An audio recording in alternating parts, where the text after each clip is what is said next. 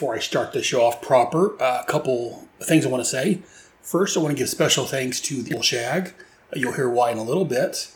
So, during this show, I talk about the OMAC project, the 6-issue miniseries. I forget who shows it that it was on. After I got a recording, I got looking, and I found out that it was friends of the show, Maggie and John Schaefer-Hames. I guess it's John and Maggie, whichever. The Schaefer-Hames is married with comics. Make sure you check out their show. It kind of, sort of, loosely, I think, ties into this one. Anyways, that's enough about that. Let's go ahead and start the show. We built this city. We built this city on rock and roll. Built this city. We built this city on rock and roll.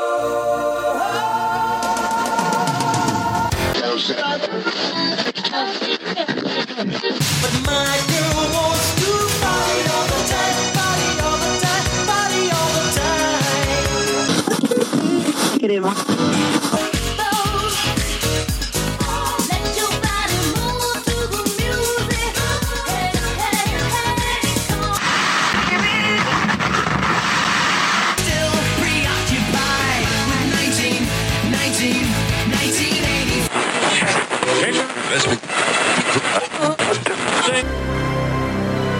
Hello there, my name is Aaron Moss, and this is the Starman Manhunter Adventure Hour, presented by Head Speaks. This is an hour-ish long podcast where we'll talk about the Will Payton Starman comic and the Mark Shaw Manhunter comic from the late 80s, early 90s. We'll talk about every appearance of these two great characters. If you've never read them or haven't read them in a while, this may be a good time to explore these issues. Now, let's get started with our first comic.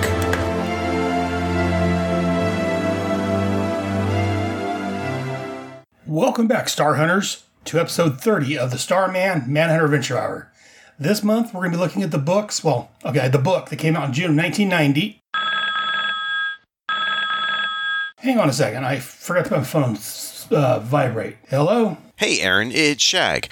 I was wondering, have you finished the JLMay episode for your Starman Manhunter show yet? What are you talking? Task Force X is involved over. Villains United, remember? Yeah, but you also volunteered to do Manhunter number 14, the Kate Spencer book, remember? I think I would remember signing up for... Crap, you're right. I'm sorry.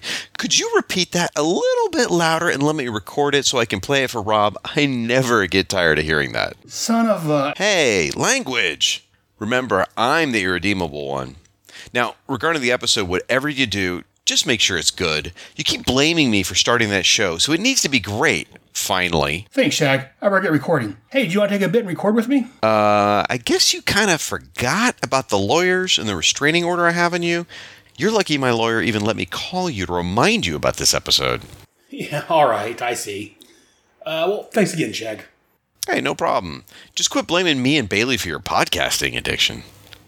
And man, Kate Spencer, she's hot.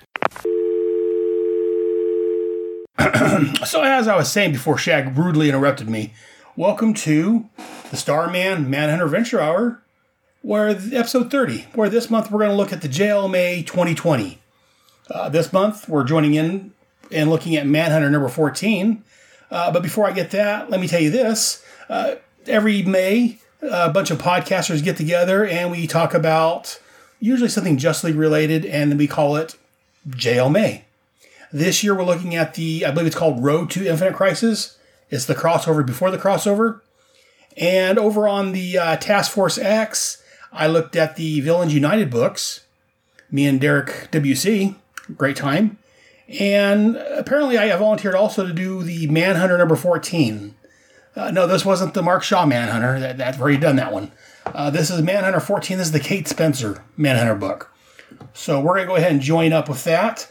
This was part of the OMAC crossover.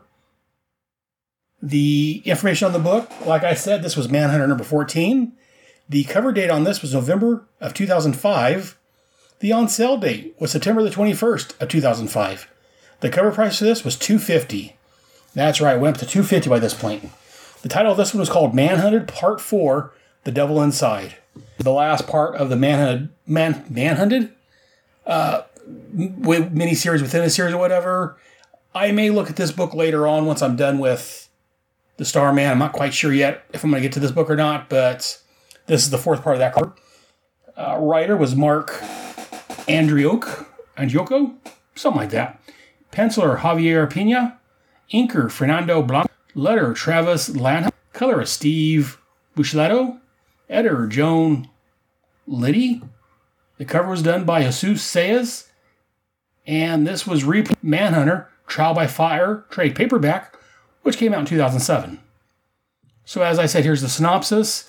This is the final part of a 4-part Manhunter storyline. And it looks like our old buddy Mark Shaw is involved with it. So that gives me more reason to look at this storyline, doesn't it? Or this series. This issue starts out with Cameron Chase and some guy named Dylan speeding down a street looking for Kate Shaw, a.k.a. the current Manhunter. Then we cut to an OMAC 1966, blasting both Kate and Mark with some sonics. As Kate flies out the window, the OMAC grabs Mark by the throat, talking about eliminating Manhunter tech. Kate is able to climb back onto the ledge, attacking the OMAC, getting his attention, allowing Mark to attack from behind. The OMAC attacks both of them, again blasting Kate off the ledge. She lands on the truck that Chase was in earlier in the story. Cameron Chase, who was part of the DEO, she had her own book for a while. Anyway, she tosses Kate's Manhunter mask to her as Kate rushes back in to save Mark. I should call her Manhunter, but with Mark Shaw in here and them both being Manhunter, I refer to her as Kate and him as Mark. Meanwhile, Chase uses a harpoon gun that her associate Dylan previously liberated from the Black Manta in lieu of payment to scale the building to help her friend. Kate starts attacking OMAC, where she discovers that there's a human being encased in the armor. Her power to knock the OMAC aside, where she discovers that the human in armor is someone named Harold.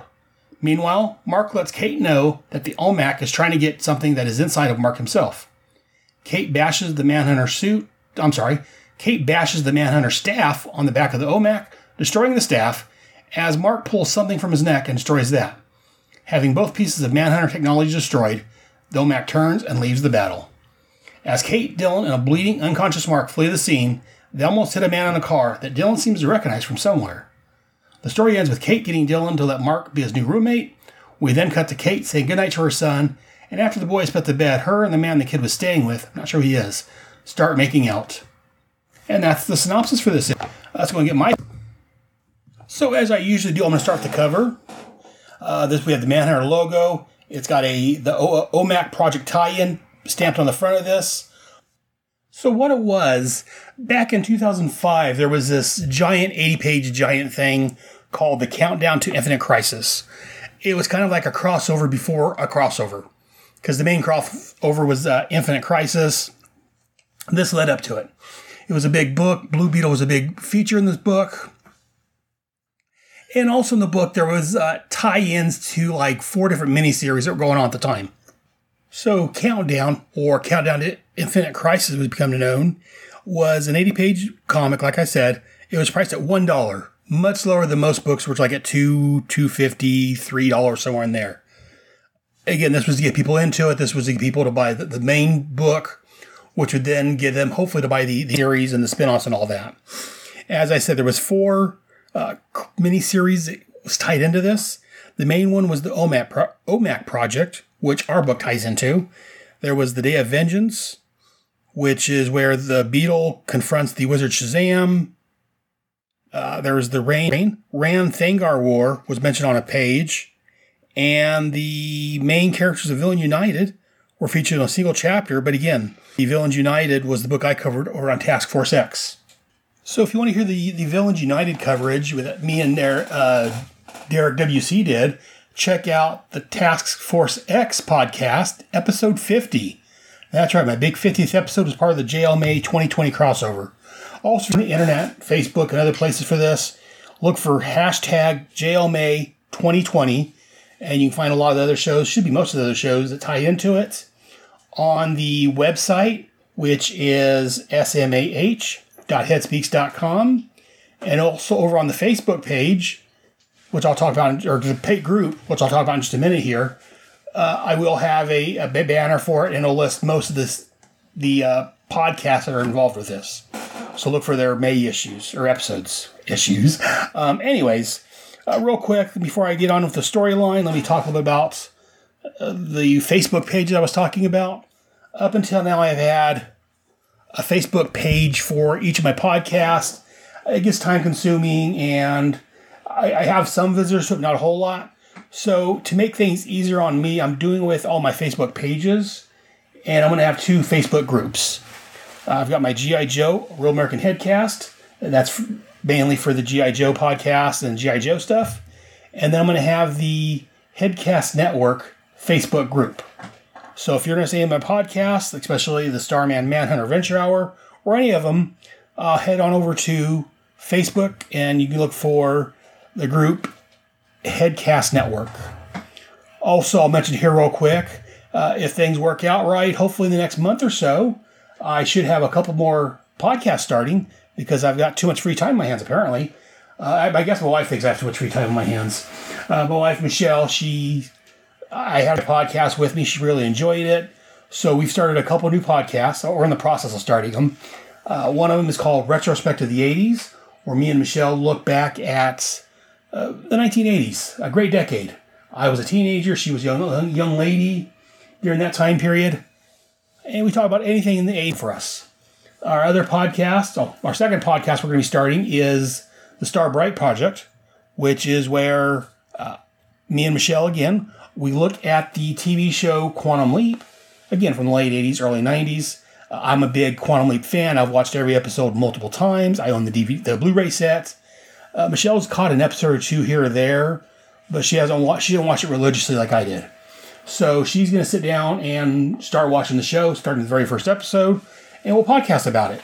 It's mainly me and her, but we're going to have some friends showing up here and there. Check that out. Also, our third show we're going to be starting is Voyager's Cast, another time travel show. This one from the early 80s, 1982. It only lasted 1 season, so it's going to be like a 20-episode maxi series podcast, I guess. But again, Voyager's not as much as I did Quantum Leap because it wasn't on as much, but I did watch every episode of Voyagers. I loved it. Michelle's never seen the show, so she's going to sit down with me, and we're going to, again, watch it episode by episode and report back to you guys. And those will be coming out on Thursdays of the month. My main shows are still on every Tuesday of the month, except for Bravo Team. I'm going to be moving that over to Thursdays also. So I'll have a show every Tuesday of the month and a show every Thursday of the month. But I guess enough about that. Let's go ahead and get into what we're here for. Let's talk Manhunter. So as I do, I'm going to start with the cover. Oh, I said that already. The OMAC, as far as that, the OMAC Project tie-in. So yes, there is a series, one of the 6-issue miniseries called the OMAC Project. I forget who's doing that offhand, but check the interwebs for that one. We show Kate Spencer on the front of the book. She's got Mark Shaw's staff on that he used to use, and she's fighting this giant, it looks like a giant OMAC. An OMAC, in case you haven't seen it before, it's a humanoid creature. It's all blue. It's got an eye in the middle of its chest. It's got no features on its face except one eye in the middle, and it's got a mohawk type thing running down the back of its head. So that's an OMAC. Again, there was a 6-issue miniseries. Go out and check it out. As far as, again, before going further with the actual book, because I don't like jumping around like this, because that's what I do. This came out in 2005. This, to me, was not a great era for, I'd say, DC Comics, but both Marvel and DC in general. I was starting to fade out a little bit. I wasn't quite picking up quite as much as I used. I had just gotten remarried. A couple years later, we would have a child, and we'd move, and I would stop buying comics altogether. But this wasn't the end, but this was starting near the end for me. As me and I think Derek talked about over Task Force X, I like the DC crop better just because I'm more of a DC guy. But both DC and Marvel had a problem at the time. Back when I started reading comics in the late 80s through the most of the 90s, they would have their main titles, all that. And then like during the summertime, they would have the crossovers. Usually be the annuals, like I just up with the Armageddon 2001 crossover, which was all the annuals. Marvel would do the same thing. At a certain point in the early 2000s, both Marvel and DC, they were basically moving towards a couple of things. One, writing for the trade. I don't necessarily like that. I understand that they're going to bundle these all up, but they've been doing it for years. You could have, and I've complained about this on Head Speaks, I think. You could have like a 2-issue and then a 4-issue gathered together trade paperback or however you want to do it. You don't have to write every single storyline as a 4 to 6 issue for the trade. That's my own personal beef with it, but yeah, they're writing for the trade, so a lot more of their stories were a lot more connected. Again, I like continuity when done properly, but I think they got out of hand in the, like I say, I think it started like the late 90s, early 2000s. Got out of hand. Everything was tying into everything. And again, I read most of the books, and some was hard to keep up with. The other thing, which kind of ties in the same thing, before, like I said, they had to have their crossovers in the summertime. They would have the individual storylines. Sometimes they would cross over. I really enjoyed those. But at a certain point, it got where it seemed like it was a crossover. As soon as that got done, they started another crossover. A month or two later, they started another crossover. And then it got to the point where they would have a crossover. And then like this here, the Road to Infinite Crisis, or Countdown to Infinite Crisis, they had a crossover before the crossover. So they got crossover happy. And while I enjoy a good crossover, it's what was referred to as event fatigue. A lot of people got this earlier than I did. Again, I'm a big geek and a big DC fan, so I was able to take it a little bit more. But yeah, eventually I think I said fatigue. I just got tired of crossovers all the time. Again, that's part of my opinion. That's one thing DC and Marvel both did wrong. Instead of having 6 to 8 months of regular stories, and again, you have some good stories in that time, and then having 3 or 4 months or whatever of a crossover, or even like they were doing in the early 90s, depending on the annual. It was just crossover after crossover, and I just got burnt out on it. So that's one thing. Besides not having the money because I just got remarried, I had a kid a couple years later. I just didn't have the money for all the comics I used to buy. So no, besides I have the money, just the event fatigue just took it out of me. So I don't think I picked up any of these crossovers at the time. I read them all later in trade paperback. And I enjoyed them all overall. But again, it was just at the time this came out in 2005, I was hitting event fatigue. I was just getting tired of event after event. So I missed a lot of this when it was happening. Again, I did read all these miniseries later on. I did get the 80-page Giant. I enjoyed that.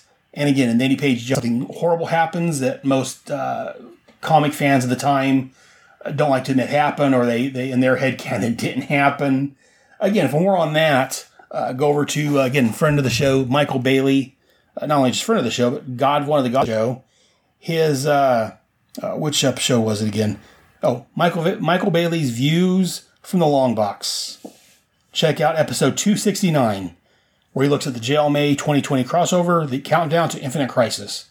That came out the last of April, which kicked off this. And again, before I continue with the book, let me say thank you very much to Mr. Bailey for inviting me to be along on this ride. Again, I was on there last year. I'm back on it this year. So I really enjoy playing with the other great podcasters out there. They all have great shows. I would recommend checking them all out if you have time. But thank you, Michael, for letting me play in the sandbox with you. So let's go back to the story. So we got Manhunter on the cover. Again, the Kate Spencer Manhunter. I haven't covered her yet. So yeah, she's got a red costume. And again, we don't get a great shot at her. She's kind of to the side looking up at her. She got a red costume with some white gloves, a white shoulder pad, and some white stripes on it. She's using Mark Shaw's old baton that he used to use, which comes into the story. So let's go and get my thoughts on this. So again, this story starts out, as I talked about in the synopsis, with Cameron Chase and some guy I don't know. I'm assuming he's big in the series, but again, I didn't read this series. Again, I wasn't a big fan of this Manhunter book at the time. I think I was just hung up on the Mark Shaw book being canceled. And then they had another book, I think, before this one that wasn't... Oh, yeah. Came out at 0 Hour, which wasn't a great book. I picked it up, but I was just done with Manhunter by this point because I wanted... I didn't realize later on he was in this book, actually, for a while. So there's this guy driving the truck with Cameron Chase. She had her own book. She was created by John H. Williams III, who actually, just interesting little side note, at the end of the episodes, I have my Cop of Comics comic rack where I talk about the comic books that came out that month. and it was based on Lonnie Cox's comic shop, Coppa Comics. I used to get my books at. I used to go there religiously. Before he got big, or as he was becoming big, John Williams was actually working for Lonnie. He was helping him with the book, organizing his warehouse, and so I got to meet him a couple of times. Got him signed one of his first books, which was a Twilight Zone book. He was amazed I had that one. He's like, well, I forgot about this one. but yeah, just a little side fact there that, yeah, he actually created Chase, and he's did a lot of work on a lot of the big books at DC and Marvel. So Cameron Chase, she works for the DEO, the Department of Extranormal Operations, or something to that effect. They're both in the truck, and they're looking for somebody. And we have Dylan his head out the car going, I think I know where she is. And Chase like, how? So I'll call it a hunt, as we get like a shot of the truck speeding down the street. They're blowing through a stoplight. And off in the distance, we get, it looks like some hills with a big explosion going, boom. Which we cut to the big explosion, which again, as we said, this is the 4th issue of this little series, or mini-series, whatever, within the book. So we get Kate Spencer, our buddy Mark Shaw, being blasted by an OMAC. And it's like this actually, OMAC 1966 Sonics activated, as he's blasting, both our heroes. And we got our title page, Manhunter, Part 4, The Devil Inside, our credits. Again, this is a really nice page. Again, the artwork on here, I don't know if he did the entire series. I'll have to look at that later on if I decide to read this series for the podcast. Was Javier Pina? And the inker was Fernando Blanco. I don't know if they were there the entire time or if they came on later, but this is some good artwork.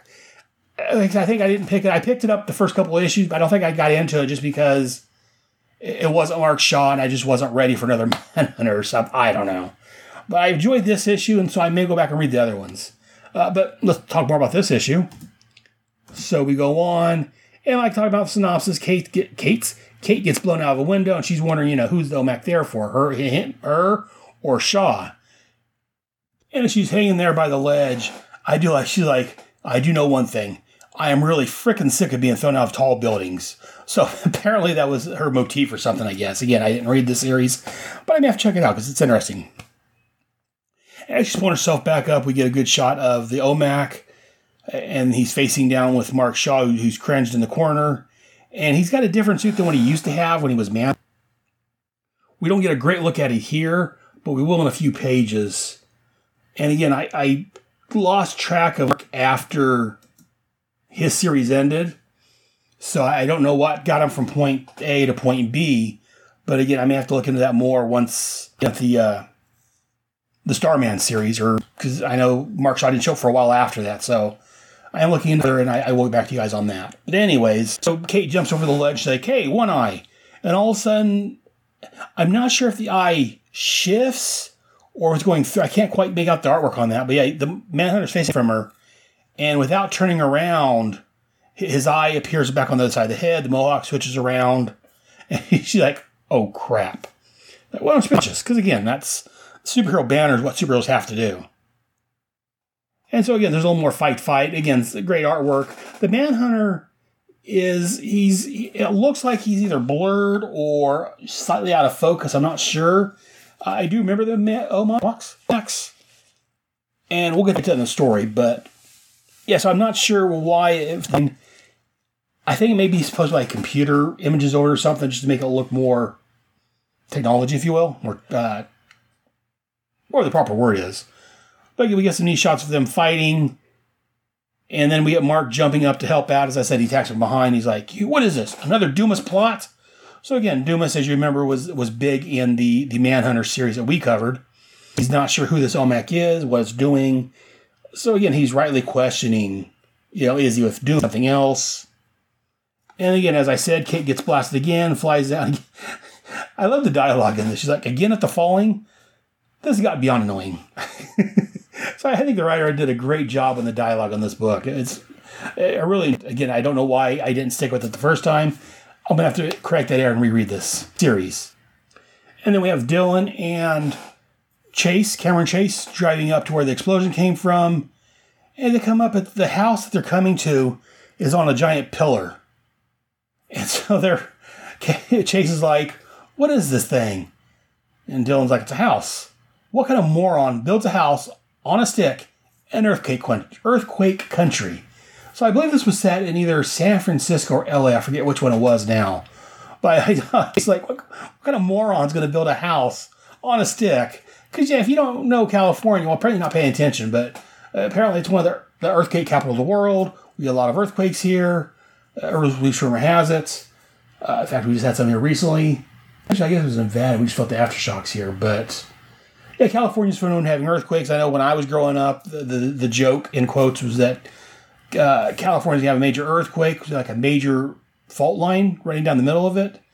And everything west of the fault line, which is like a good half of California, was going to fall off in the ocean. Again, I've been hearing that since, the 70s, and it hasn't happened yet. So, though, if it did happen, I would have some nice real oceanfront property. And it was also, going back, it was also a major plot point in Superman the movie back in 1977. Lex Luthor was going to detonate a nuclear bomb on the fault line and cause that to happen. Again, Superman was able to stop it, but that's for a different podcast. We're not talking about Superman right here. But no, great movie. Anyway, so as they're busting through the fence to get into, or actually not busting through the fence, they're just driving through the open gate. One of, I think it's Chase, is saying, is there a punchline too? And also she's cut off as we see Kate Spencer's body hitting the front of their truck. And that's quite a distance. So again, I'm not familiar with Kate in this Manhunter book. I'm assuming that, I believe she's an ordinary human with the suit, I want to say. Again, don't quote me on this. So I'm assuming the suit got some sort of protective field or something to help protect her. Because she hits the truck and then she gets up. And Cameron Chase, she knows Kate. She's like, Kate? Even though she has her mask on. Cam, I know how this looks, but I can explain. Listen, Shaw is a pawn in a much bigger game. He's not in control of his actions. So again, this is part of the storyline that's been going on. Kate says, yeah, I know that. See, it looks like she has her mask on at this point, but she didn't have it on earlier. So that's just her hair. Never mind. So even if she didn't know, yeah, she doesn't have her mask on at this point because Chase throws her Manhunter mask to her. And so she catches it and uses the power baton to fly back up to the room as the OMAC is lighting up and he's sending wires out to plug into Mark Shaw's head and around his face and everything. I think we had a lot of computer talk here, locating infracranial technology, microcircuit, blah, blah, blah. A bunch of computer jargon there. Showing that OMAC's looking for something. And again, Kate uses the power baton to blast him. And again, as Kate comes in, she's saying we get our thought balloons, which again, at a certain point, both comic companies stopped doing thought balloons, which I don't like. I like the thought balloons in there, but that's, again, for another gripe for another show. So she's saying that, Mark, whoever owns the robot wants Shaw dead, but they don't know who it is. She's like, figure that out later. Blow stuff up now. And so just blast the robot. And again, we got outside to the building on a stick. Building on a stick. A silhouette of that as we see another explosion coming from the room. And then we get Chase down here talking to this guy, Dylan. Damn it, how are you supposed to get up there? Jetpacks? He's like, well, if you had asked before we left the house. But then he covers back of his truck. He's got a harpoon gun. And he says that apparently he used to do some work. Because I'm assuming from what I'm gathering from the dialogue in this book is that Dylan used to be a sidekick. Or not a sidekick, a henchman. But sidekicks for heroes. He used to be a henchman. He used to work with bad guys. Because she made a joke earlier about him, didn't he used to drive for the Joker or something like that. And here he said he did some work for Black Manta. He never got paid for it. The last paycheck. Huh. And that's kind of funny thing. He's saying that he didn't get his last paycheck. It's just funny to me, a supervillain like Black Manta, for instance, like any of them, paying their minions with like a paycheck. You've seen their bi-weekly paycheck going down the big, here's my paycheck from Black Manta? What the heck? Anyway, it just struck me as funny. It bounces. My wife's sitting here with me. She's like, and what if it bounces? Yeah, I don't know who's going to collect the debt on that one, but anyway, so Dylan apparently snuck back into the warehouse, and he took what he owed him in equipment. So that's why I said earlier in quotes, liberated the spear gun thing. And he's like, besides, you never know when this might come in handy. Like right now, as he shoots the spear gun up. Again, Kate Spencer, wrong one, sorry. Cameron Chase worked for the DEO. Apparently she was like FBI or something. She's like, how does it work? And Dylan's like, didn't they teach you at Quantico? As she swings away to help her friend, God, I want to kick his little rat teeth in. Hey, I read again, cutting out of this book real quick. I did read the Chase book. I had most of those issues. In fact, I got a couple of them signed because I say it was created by John H. Williams III.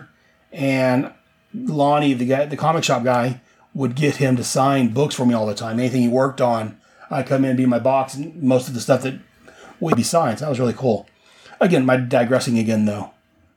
So Chase gets up to the building, and as she's looking around she's got her gun in her hand, looking around for what's going on, there's an attacker with some vines or some ropes, tendrils, whatever, coming out and going, swinging at her. And she's like, what's that sound, the air conditioner? All of a sudden, Kate tackles her, get down. Her gun goes off. And then we cut back over to Mark Shaw laying on the ground, kind of beat up and bad. And he's like, I am Dumas. What? Why'd I say that? I remember blood. DePaul. Oh, God, what's happening to me? So again, we can tell from here that apparently, since the last time we saw Mark, he's not been in quite control of his functions. He's got either some sort of Dumas programming. And again, that's why after, I'm going to do some more research, and I'm going to cover what happened to Mark after his own book ended. But right now, I'm just covering the Starman portion. And as I said, I have my wife sitting here, kind of, she's watching what I'm doing, and she's correcting me, because that's what she does, because I tend to mess things up a lot. And she's saying, yeah, those are probably cables coming out of the OMAC, which actually makes sense, since he is a sentient computer type thing, sentient robot, which we're going to find out here in a minute, a little bit more about that. Yeah, it would be cables of some sort, Ethernet, or maybe not Ethernet, I guess, but some sort of cables that allows the computer to connect up to a human. Again, for more on the OMAC project, definitely check out the mini-series on this on the JLMay 2020 crossover. So the OMAC grabs Mark Shaw again. Again, Kate tries to help, and she cuts into the OMAC, and she sees blood coming out. So now she's realizing that the OMAC, there's a person inside there. And this is kind of what I touched on briefly earlier. The OMACs, what they are, it was something, there was the OMAC, I'm trying to make, Brother Eye was something that Batman created to help him keep tabs on everybody. Because at this point, he was paranoid bat god. He had to have a contingency plan for everything, so he created Brother Eye to help keep an eye on the world. At some point, and again, I haven't read this in a decade and a half, so don't quote me on this, but I believe Maxwell Lord, we find out over in the countdown to Event Crisis, took over Brother Eye, and he started taking control of the OMACs. Again, Maxwell Lord shows up, and he's a big part of the Countdown to Different Crisis. He helped leads up to all this. Again, if you want more on that, try that again. If you want more on that, definitely go check out Michael's show. He did a great job. He had Shag and a bunch of other co-hosts covering the different sections. As I was saying, these OMACs, there are people that are at somehow, I guess, captured something and converted. And when they get a certain signal, they change from an ordinary human, and they get this cyber armor or something around them. They all look the same. And so Kate finds out her armor, her weapons can hurt it. So she shoves her hand in the eye and breaks it apart. We see a human face in there. And then Chase shows up, and she apparently, again, I don't remember this from her book because it's been 2 decades since I've read it, I believe it was. But apparently she has some sort of power. And she said, my head's buzzing, here it comes again. And she lets you the blast. And the OMAC is saying, unidentified meta in proximity, warning, electromagnetic override. Again, I forget what power she has exactly, something to do with electromagnetics apparently. I'm going to have to read that book again. That was a good book. I enjoyed that. I just don't remember because it's been so long. I'm in between there and there. But she's, again, takes out the OMAC temporarily. And we get, I believe it's Chase saying that someone named Harold is inside that thing. And so, yeah, so it is Chase saying that. She's wondering, who he's working for. Is it Checkmate up to its old tricks? Again, for more on Checkmate, check out my Task Force X podcast. I'm covering the original Checkmate written by Paul Kupperberg, good friend of the show. In fact, just while I'm talking about Paul real quick, I recently got a book from him, the 50th issue of Vigilante, which was the end of the series that he wrote, and he signed it, and to Aaron and the Headcast Network. It was a great issue, great series. Paul's a great guy. We've talked to him before over in Task Force X. Anyway, I'm digressing again. That's what I do. And this remark, as I talked about in the synopsis, lets Kate know that it's not there for him specifically. It wants something that's inside of him. And Mark's saying, he went for the government. They made him the Manhunter. They did something to him. They implanted something inside of him, linking him and the staff. Be the member of it, but pieces are coming back.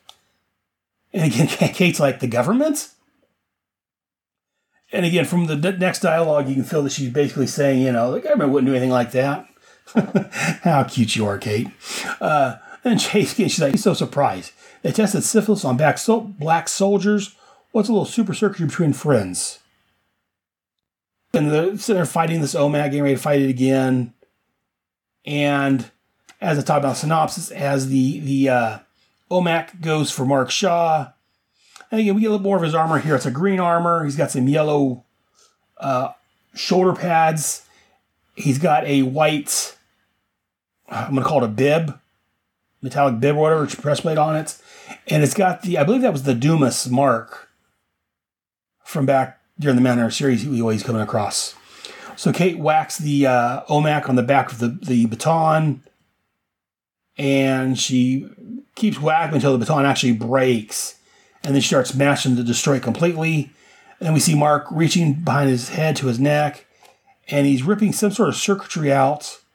He's like, you want this? Take it! As he rips it out. And OMAC sees that both pieces of technology is terminated, eliminated, destroyed. So he's like, OMAC 1966, mission completed. And he takes off into the sunsets. And again, Kate's saying that, I had an idea that worked. They were trying to get rid of Manhunter technology, so I figured staff might do it, and apparently Shaw had the same idea. And again, I like this. They're sitting there talking, and Chase is like, that's really smart of you. Kate's like, you say smart, I say blind luck. God, I want a cigarette. And we finally get Dylan crawling up the rope. Again, he wasn't just a lackey, he wasn't a supervillain, so it took him to climb up the rope, and he climbs. Did I miss anything? I get some comedic dialogue in here, I think. I like it. And they're loading Mark into the back of the truck. He's like, you do know this guy has a bleeding hole in the back of his... You're not paid to talk, Dylan. Just put him in the truck. He's like, actually, I'm not paid at all. And she asks him for a shirt to help cover up Mark. And as I talked about, they take off as the cops show up, and Cameron Chase calling Director Bones, who's in charge of the DEO. Director Bones was a member of Infinity Inc., I want to say. I forget his name now, but he's got translucent skin, so he sees his bones, and I think his touch is deadly or something like that. Again, it's been a while since I've actually seen Bones. But, she let him know there's a serious problem, and she asked him if he heard of the OMAC project. And as they're driving away, Dylan's asking, are we taking Shaw to jail? She's like, no, you're... What? But didn't he kill like a bunch of other manhunters? And Kate's like, this wasn't entirely his fault. They're extenuating circumstances.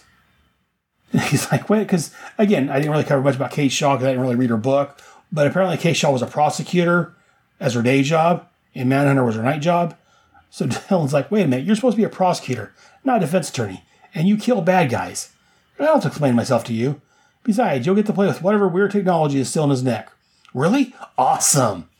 And it's talked about in the synopsis, he goes pulling out, and he almost sideswipes the guy. The guy's got a shaved head, glasses, a mustache, and a logo T. Looks like me. I wonder if it was me. Huh, I wonder if in there. Anyways, and he's like, screw you. Oops, my bad, sorry. He gets real apologetic when he sees the guy, and Dylan just kind of stares back at him like he knows who he is. In fact, he says here, he's in his thought balloon, I know that guy, but from where? And Kate calls him back. So again, I don't know if this is covered later in the book or if I showed up in this book earlier in the series. Again, I'll have to cover that at some point in the future. But yeah, apparently there's some sort of tie between me and, I'm calling me, and Dylan. Like I say right at the end of the story, Dylan's got some pizza and garlic and hot wings. As we get Shaw coming out of the bathroom, bandage on his back of his neck. And Kate's like, Mr. Shaw, you're awake. How are you feeling? It's Mark. And like my head is a whack-a-mole's game. And he's like, what are you going to do with me now? Send me to Belle Rev. Which again, anyone who listens to my shows knows that the Belle Rev is where the Task Force X, the Suicide Squad, is located, ran by Amanda Waller. This was 2005. I'm trying to remember continuity-wise and chronologically where it was at. I don't think Amanda was in charge of Belle Rev at this point. But I'm not sure on that. We'll be covering that at some point in the future over on Task Force X, what happened to the Suicide Squad. And so as Dylan leaves the room, Kate tells him that, actually I guess it's Cameron Chase saying that normally, yes, I'm not sure it's the best thing to do. Our government's acting odder than usual. So they talk about it a little bit, and again, just a lot of dialogue here. And they say they can get him a new ID, put him witness protection. But for the meantime, he's basically going to live with Dylan. In fact, as Dylan comes walking back in the room, Mark's wondering what's going to happen with him. And he's like, I don't know where to live. I got I'm broke. Everything I have is actually the clothes he has on are Dylan's clothes, so he doesn't have anything.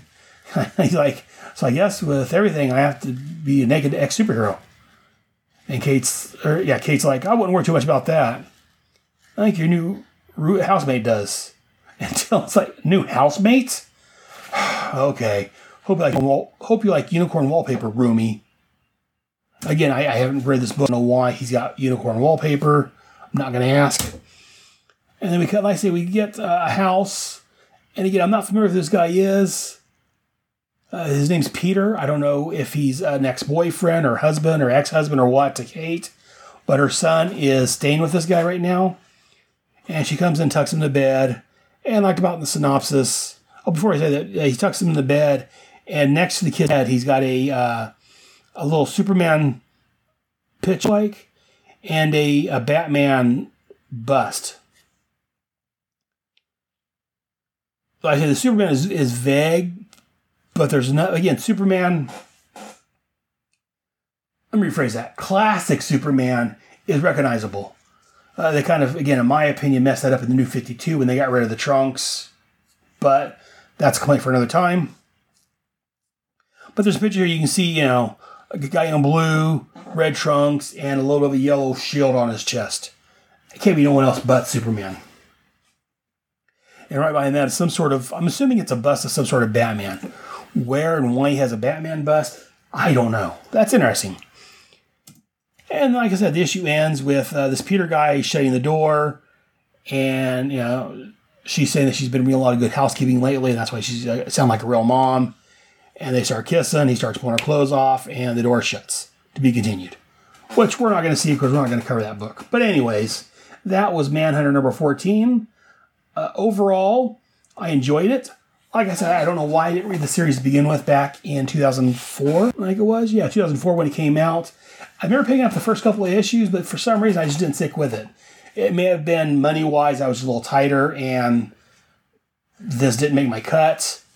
I will have to relook at this and re-examine this book and give my thoughts on it. But that's, again, for another show, another time in the future. The artwork was really good. I like like I say, I know I read the OMAC project in trade paperback form later on, but I don't remember much about that one. I know one of the podcasts on the network, or not the network, but on the my podcasting friends are doing an episode on this. So definitely check that out. I'll have some links to whatever I have in the show notes. But let you guys think. I really enjoyed it. And again, this was not as good as Villains United. But again, that was more up my alley. That was, Task Force X, basically, Suicide Squad type stuff. So, really good. Anyways, we're going to take a few minute break here. Let you guys get some water, some soda, whatever you need. And I'll be right back with our next segment. Let's all go to the lobby.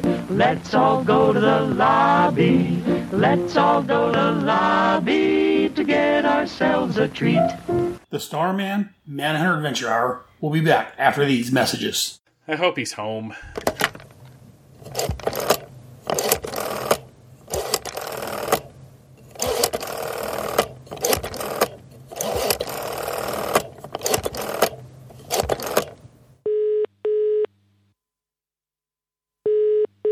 Why does it sound like I'm using a phone in the UK? I told you never to call me again. Yeah, I know. And modern science has yet to create a device to measure how much I don't care.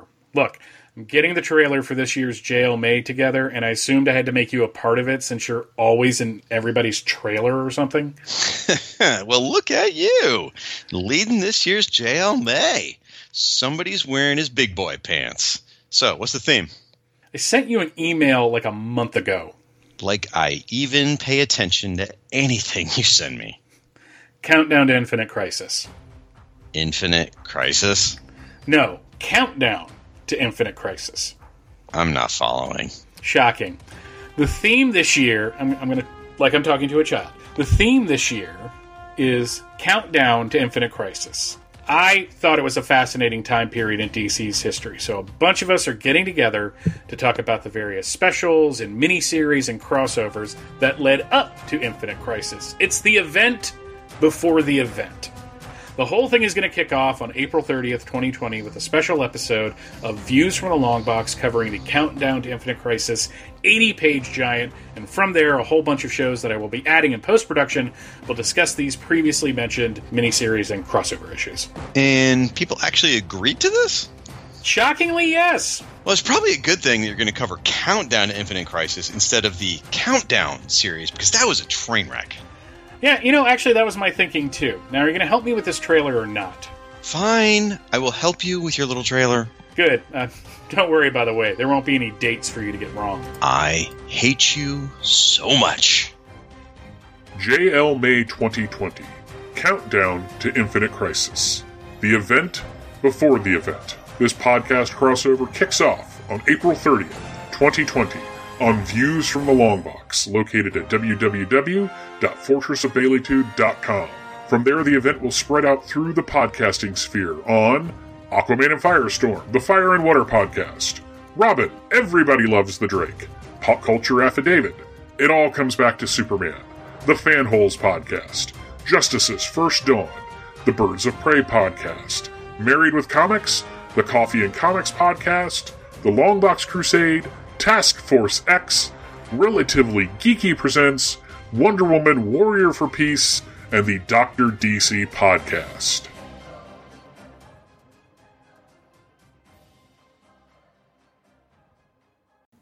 Hi, John. Hi, Maggie. I'm still wrapping my brain around the fact that we're married. Me too, but I wouldn't have it any other way. Aw. Oh, hey, I was looking at these old comics and I noticed that there's Hold that thought. Why don't we talk about it on our podcast? We have a podcast? It seems like the logical next step. We get married, we change our names, we combine our comic collections, we start a podcast about comic books. Well, I can't fault your logic, but there are plenty of podcasts out there already. Do you really think we'll have anything new and interesting to say? Oh, I think we'll manage. Welcome to the Married with Comics podcast, where we constantly up. She goes from Marvel Girl to Phoenix to Marvel Girl to Jean Grey to Phoenix to Dead. And then apparently he's so consumed with his own thoughts that he runs right past 3 monkeys in the alleyway. A brainwave camera took a picture of that guy's head. A brainwave camera. And Ben's just basically, whatever you gotta do to stop the commies, Nick. So join us at the Married with Comics podcast, where two newlyweds with a love for comics intelligently, critically, and thoughtfully discuss comic books. Also listen as we goof around, make jokes, and make fun of John for mispronouncing names. I do that a lot. Sometimes we'll pick a topic and review and discuss comics that relate to the topic. And sometimes we'll pick up a comic and see what discussion topics come up. And sometimes we'll spend an entire episode talking about how much Maggie loves Batman. The only thing that's almost as strong as my love for you is my love for Batman. The Married with Comics podcast, Available directly on our site at marriedwcomics.libsyn.com, on iTunes, and wherever good podcasts are found. Also, check us out at Facebook at the Married with Comics Podcast. We've got everything you need.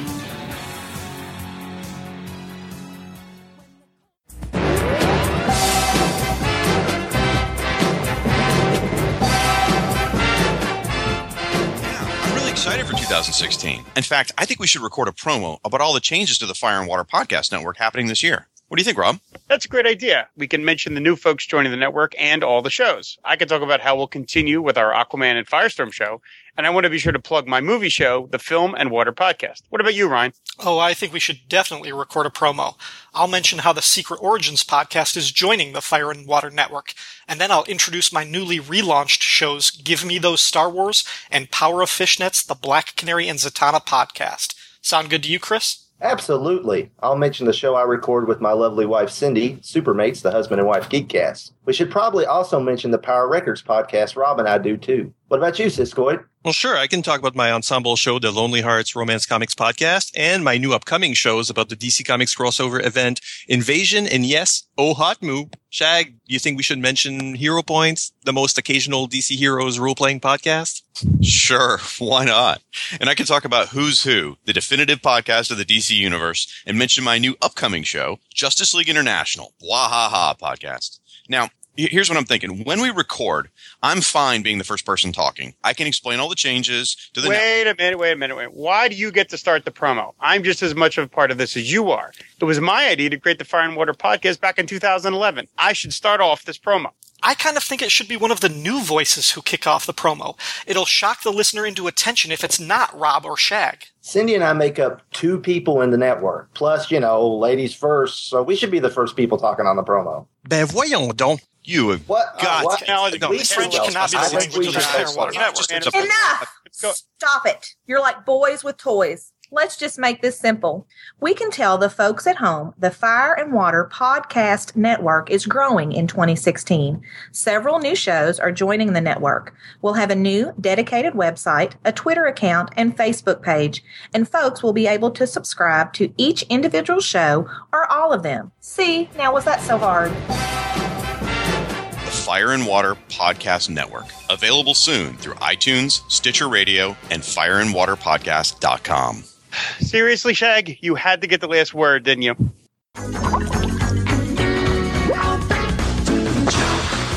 Welcome back. Definitely check out those shows. Check out the JLMay, the entire crossover. Definitely, I'm going to have to recommend it. My show, Task Force X, The Villains United. Love that series. It was great. But yeah, like I said, most of these series were pretty good to one point or another. So definitely check out all the crossovers. Check out all the shows. But let's get on to the next segment. We're going to go ahead and look at Copy Comics Comic Rack.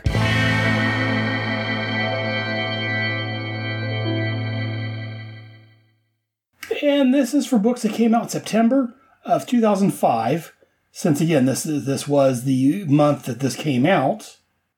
And again, I haven't looked at this beforehand, so we're going to go through it as I usually do together. Starting out, I'm going to mention this 100 Bullets, number 65. Again, I missed this series when it came out, but I did read the first couple trade paperbacks. It was actually an enjoyable series. Moving on from there, there was Absolute Batman Hush hardcover. I didn't get the hardcover, but I had the Hush series, or the Hush storyline. More Action Comics, 831. This was a Villains United tie-in.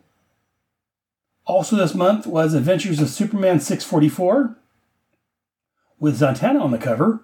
Again, for more on Superman, check out Michael Bailey and Jeffrey Taylor's From Crisis to Crisis, a Superman crossover or Superman podcast. I think they're going to come up to this era of Superman and stop. Also, for more on the Villains United, I didn't cover this issue, but the Villains United crossover, as I talked about, check out my other show, moving on from there, there's All-Star Batman Robin, The Boy Wonder, number 2. I picked up the first one of this, and Frank Miller, by this point, he got off the rails. That's all I'm going to say about that. Amazing Fantasy, number 12. That was from Marvel. Amazing Spider-Man, number 524. Moving on from there, Aquaman 34. Again, for more on Aquaman, check out the Fire and Water podcast and their whole network of shows. Archie 560. Again, I used to read Archie when I was younger, but I wasn't buying the books. But again, it's Archie. 560, I had to mention that. There's several Archie books, Jughead books, Archie and Pals, blah, blah, blah. A lot of that stuff out. Authority, The Magnificent Kevin #1. I believe this was written by Garth Ennis. I had this one. I'm not sure if I still do or not. Actually, there was 2 issues out this month. Issues 1 and 2 of Authority, The Magnificent Kevin. And to be honest with you, I don't remember what it's about. I think I enjoyed it. I was enjoying the Authority at the time.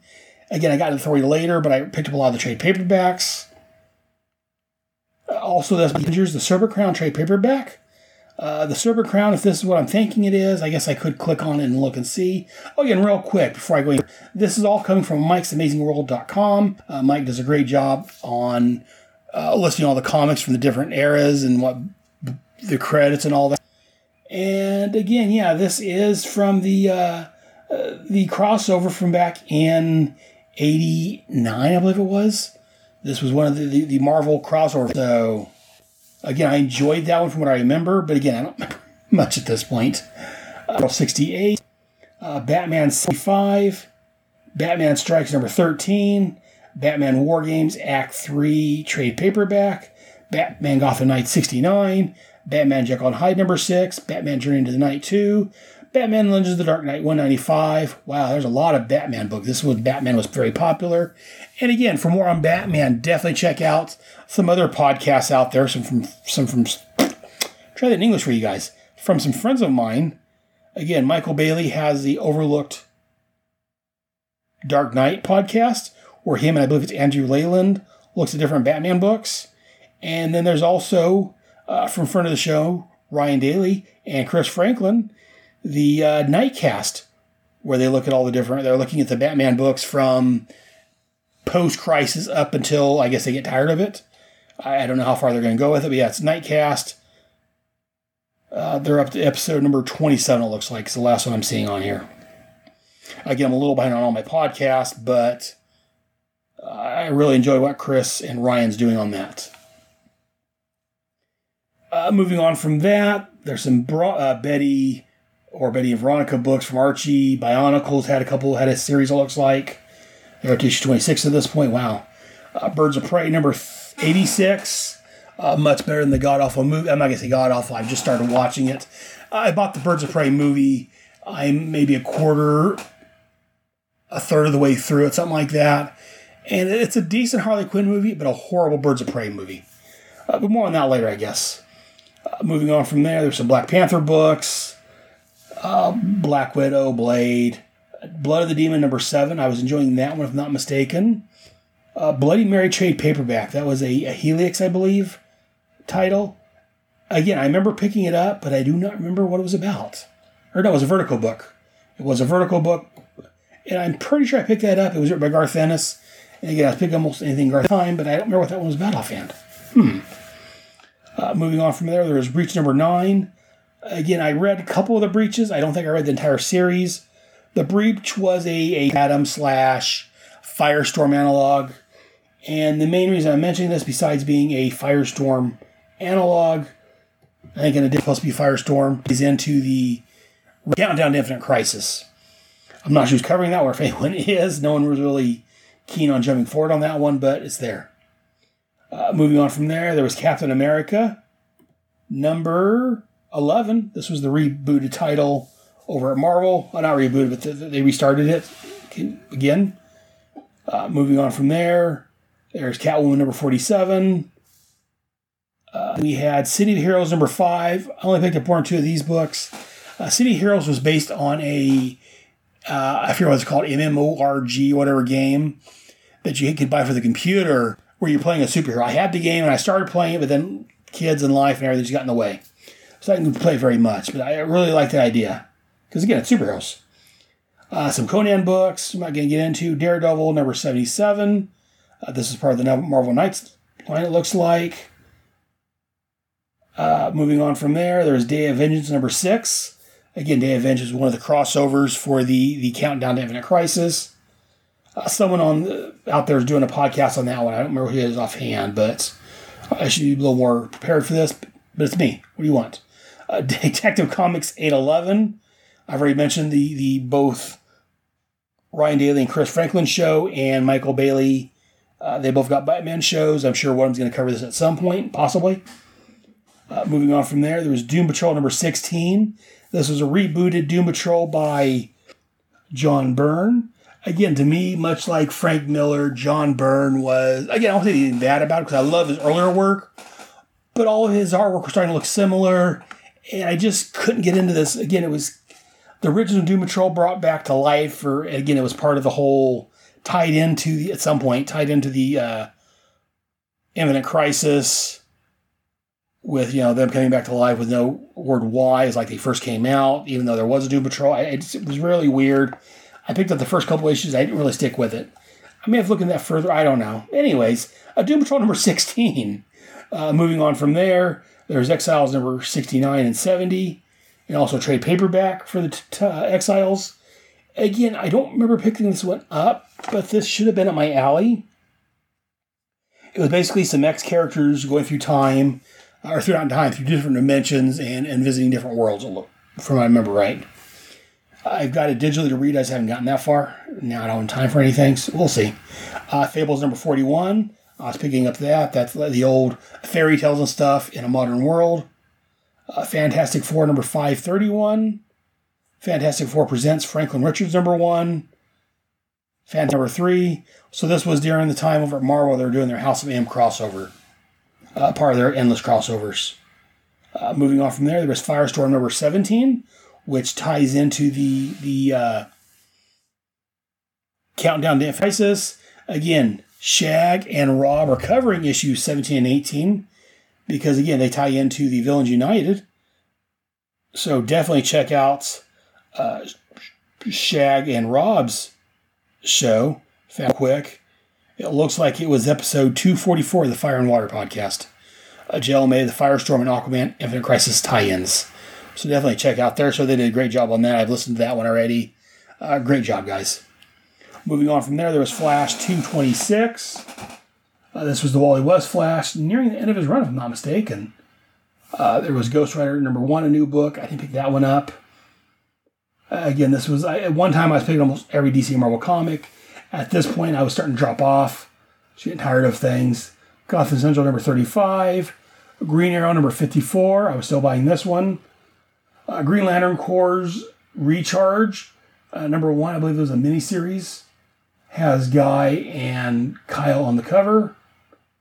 Hawkman number 44. Hellblazer 212. I guess that's 212 in English. House of M number 7 over at Marvel. It's got Wanda on the cover. Also, there's a variant cover for that. Hulk Visionaries, Peter David, volume number 2, the trade paperback. This has the Wolverine on the cover with his claws out, and we see the gray Hulk in the claws. Destruction number 3, reading that one either. Moving on from there, there's Identity Crisis hardcover by Brad Meltzler. Less said about that, the better. Incredible Hulk number 86. This was part of the House of M crossover. Invincible number 26. I wasn't reading Invincible at the time, but I came back and read all these books later. It's actually a good series. I really enjoyed that one. Iron Man M number 3. Going on, there was JLA number 118 and JLA 119. These were Infinite Crisis crossovers, and they were tying in everything going on at the time. At the time after the recent Identity Crisis I talked about earlier, apparently Zatanna mind-wiped Dr. Light after he did some unmentionable things to Sue Digby, and she mind-wiped him to make him forget what make him become. That's when he became a loser, and they started pitting him against the Teen Titans and stuff. And apparently, again, spoilers for this crossover, the Infinite Crisis and all that. I forget where this was revealed. I think it was in the JLA books. Apparently, she also mind-wiped Batman. That all comes out, and again, that's part of what ties into the Crisis and the Villains United book. About that a bit also. That's one of the main impetus behind that book. JLA, I say 118, 119. JLA Classified number 12. JLA Syndicate Rules trade paperback.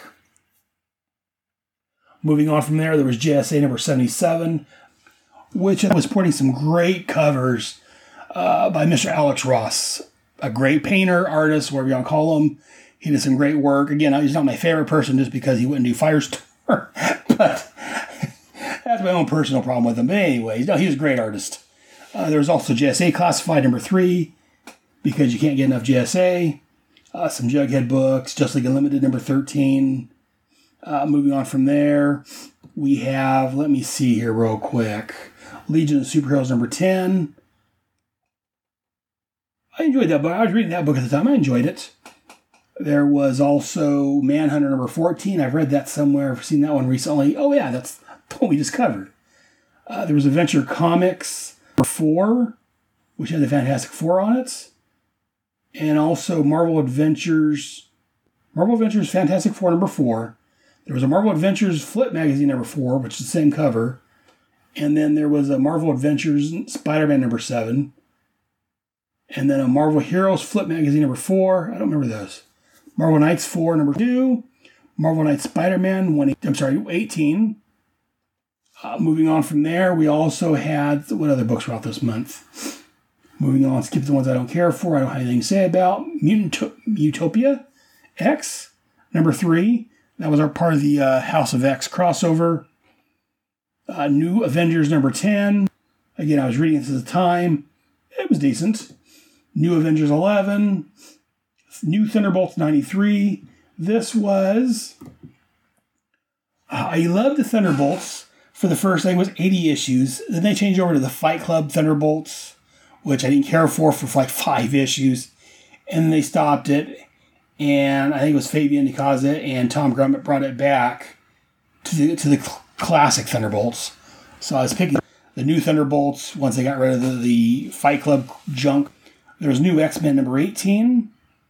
Real quick, new Thunderbolts doesn't look like it was a part of the House of X storyline. I skipped New Warriors number 4. A new X-Men number 18, which was part of the House of X. There was Nightcrawler number 10, Nightwing number 112. Going on from there, there was OMAC Project number 6. That was wrapping up. As we talked about earlier, the OMAC Project.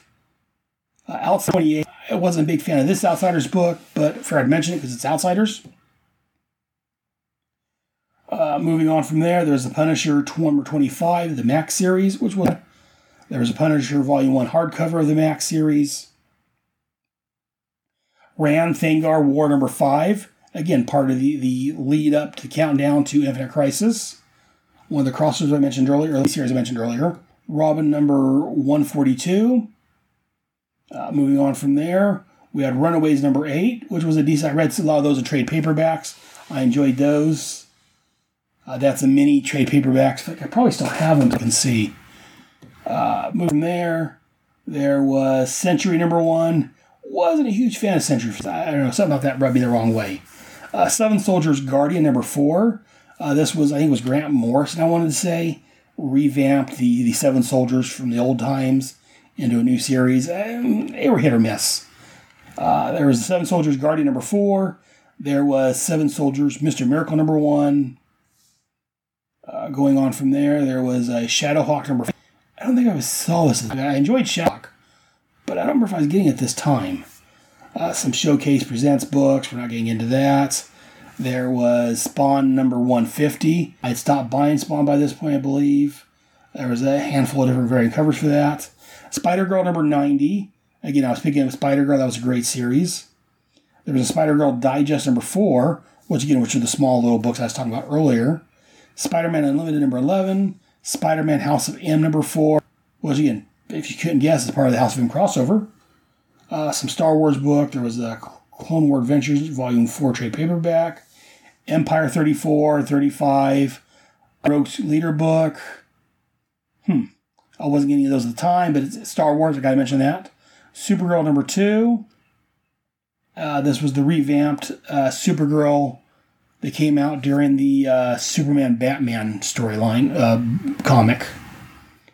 Superman 221, which, looking at the cover on that one, shows the Reverse Flash and Bizarro, and this is part of the Villains United tie-in. There's a lot of tie-ins that I don't recall offhand, and now that I see them, I remember them, but I didn't really mention any of these on my Task Force X show, just because I don't really remember them offhand.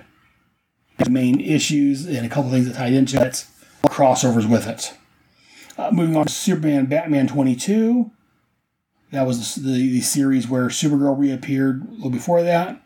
In fact, the next book listed here is the Superman Batman Supergirl trade paperback that reprints that storyline. Superman Shazam First Thunder #1. Superman Birthright trade paperback. That's where they try doing a redo of Superman's origins, mid-continuity and stuff. I'm a fan of that. Marvel, their Max series, or Max line, had a Supreme Power Hyperion #1 and a Supreme Power Nighthawk #1. I enjoyed the Supreme Power series. I don't remember if I picked up these issues, though.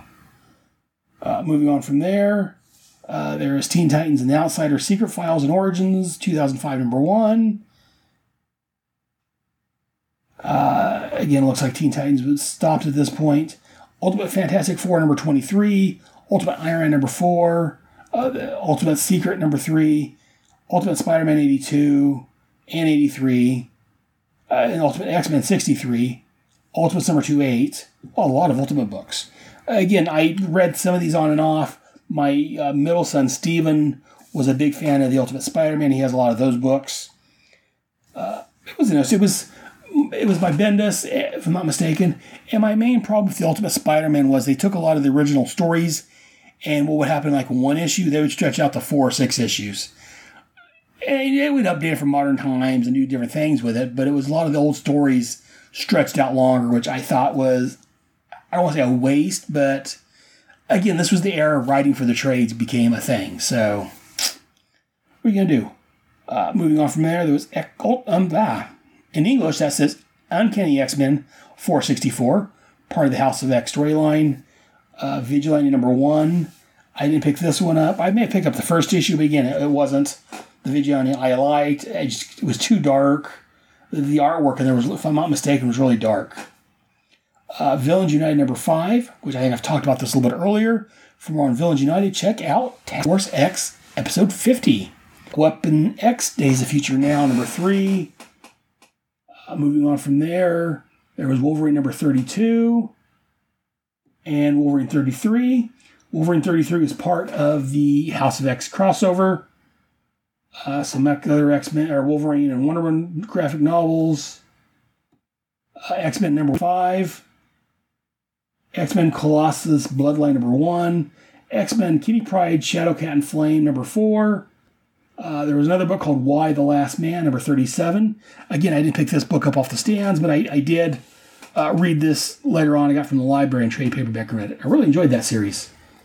And the last one I mentioned is Young Avengers #8 over at Marvel. So again, those were the books that came out during the month of September 2005. Check them out. Again, there was other books I didn't read off that didn't have any interest for me or whatever. Again, if you want to see more about them, go to Mike's AmazingWorld.com. It's a great website. A lot of us podcasters use it. But that's going to do it for this month. And hey, it's just a hair over an hour. I think I did pretty good. But be sure to check out, like I talked about at the top of the hour, or top of the show, same thing. Check out my other shows. I've got my new shows coming out. The retrospective should be out in the next month or two, hopefully. Quantum Cast, that's a different show entirely. Sorry about that. The Starbright Project, which looks at Quantum Leap. And Voyagers Cast, which looks at Voyagers. I talked about that earlier. I've got my regular first Tuesday of the month is Head Speaks. I just finished up the Armageddon 2001 crossover. I'm going to look at a couple of the miniseries that went along with it. There was Armageddon Alien Agenda and Armageddon Inferno. And then I may jump back over and talk about the Power of the Atom series. The second week of the month, we have G.I. Joe, a Royal American Headcast, where I talk about G.I. Joe, the comic and the cartoon from the late 80s, early 90s, with some friends. Third week of the month, we have Task Force X, where I talk about the Suicide Squad and the Checkmate books, again from the late 80s, early 90s. And then the last Tuesday of the month, we have this show here, the Starman Manhunter Adventure Hour, where I'm going to look at the next issue of Starman, which I think, if I'm not mistaken, is this issue 25. And then also, normally on the last Tuesday of the month, the fourth Tuesday, I would also do Bravo Team. But here, I think next month, I'm going to switch that over to Thursdays. That way I have a show every Tuesday and a show every Thursday of the month. So, we'll see how it works out for us. But be sure to join us next month as we look at Starman. I guess that's it. Check out the other crossovers. Check out, like I say, go to Mike. Start with Michael Bailey's View from the Long Box, episode 239, where he takes a look at the JLMay 2020, the Countdown to Infinite Crisis. It was a great episode, and branches out and touches on all the other shows that are coming out this month from the various podcasters.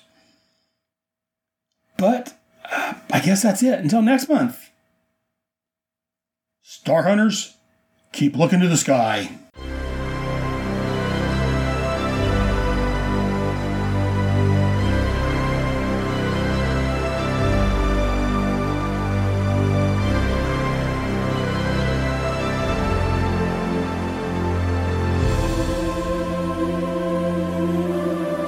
Thank you for listening to another great episode of the Starman Manhunter Adventure Hour. Please join us next month for another great, fantastic episode as we cover another issue of the Will Payton Starman series and the Mark Shaw Manhunter series. Keep in mind that these podcasts are not affiliated or endorsed by DC Comics. I'm just a fanboy who loves these comics and wants to spread these love with everyone else out there and just talk about them. Again, you can email us at smah@headspeaks.com, or you can go to our blog, which is at starman-manhunter.headspeaks.com. You can also go to the Facebook page at facebook.com/Starman Manhunter Adventure Hour. No spaces, all one word. But once again, thank you very much for joining us. Until next episode, this is Aaron Moss saying, see you in the funny pages.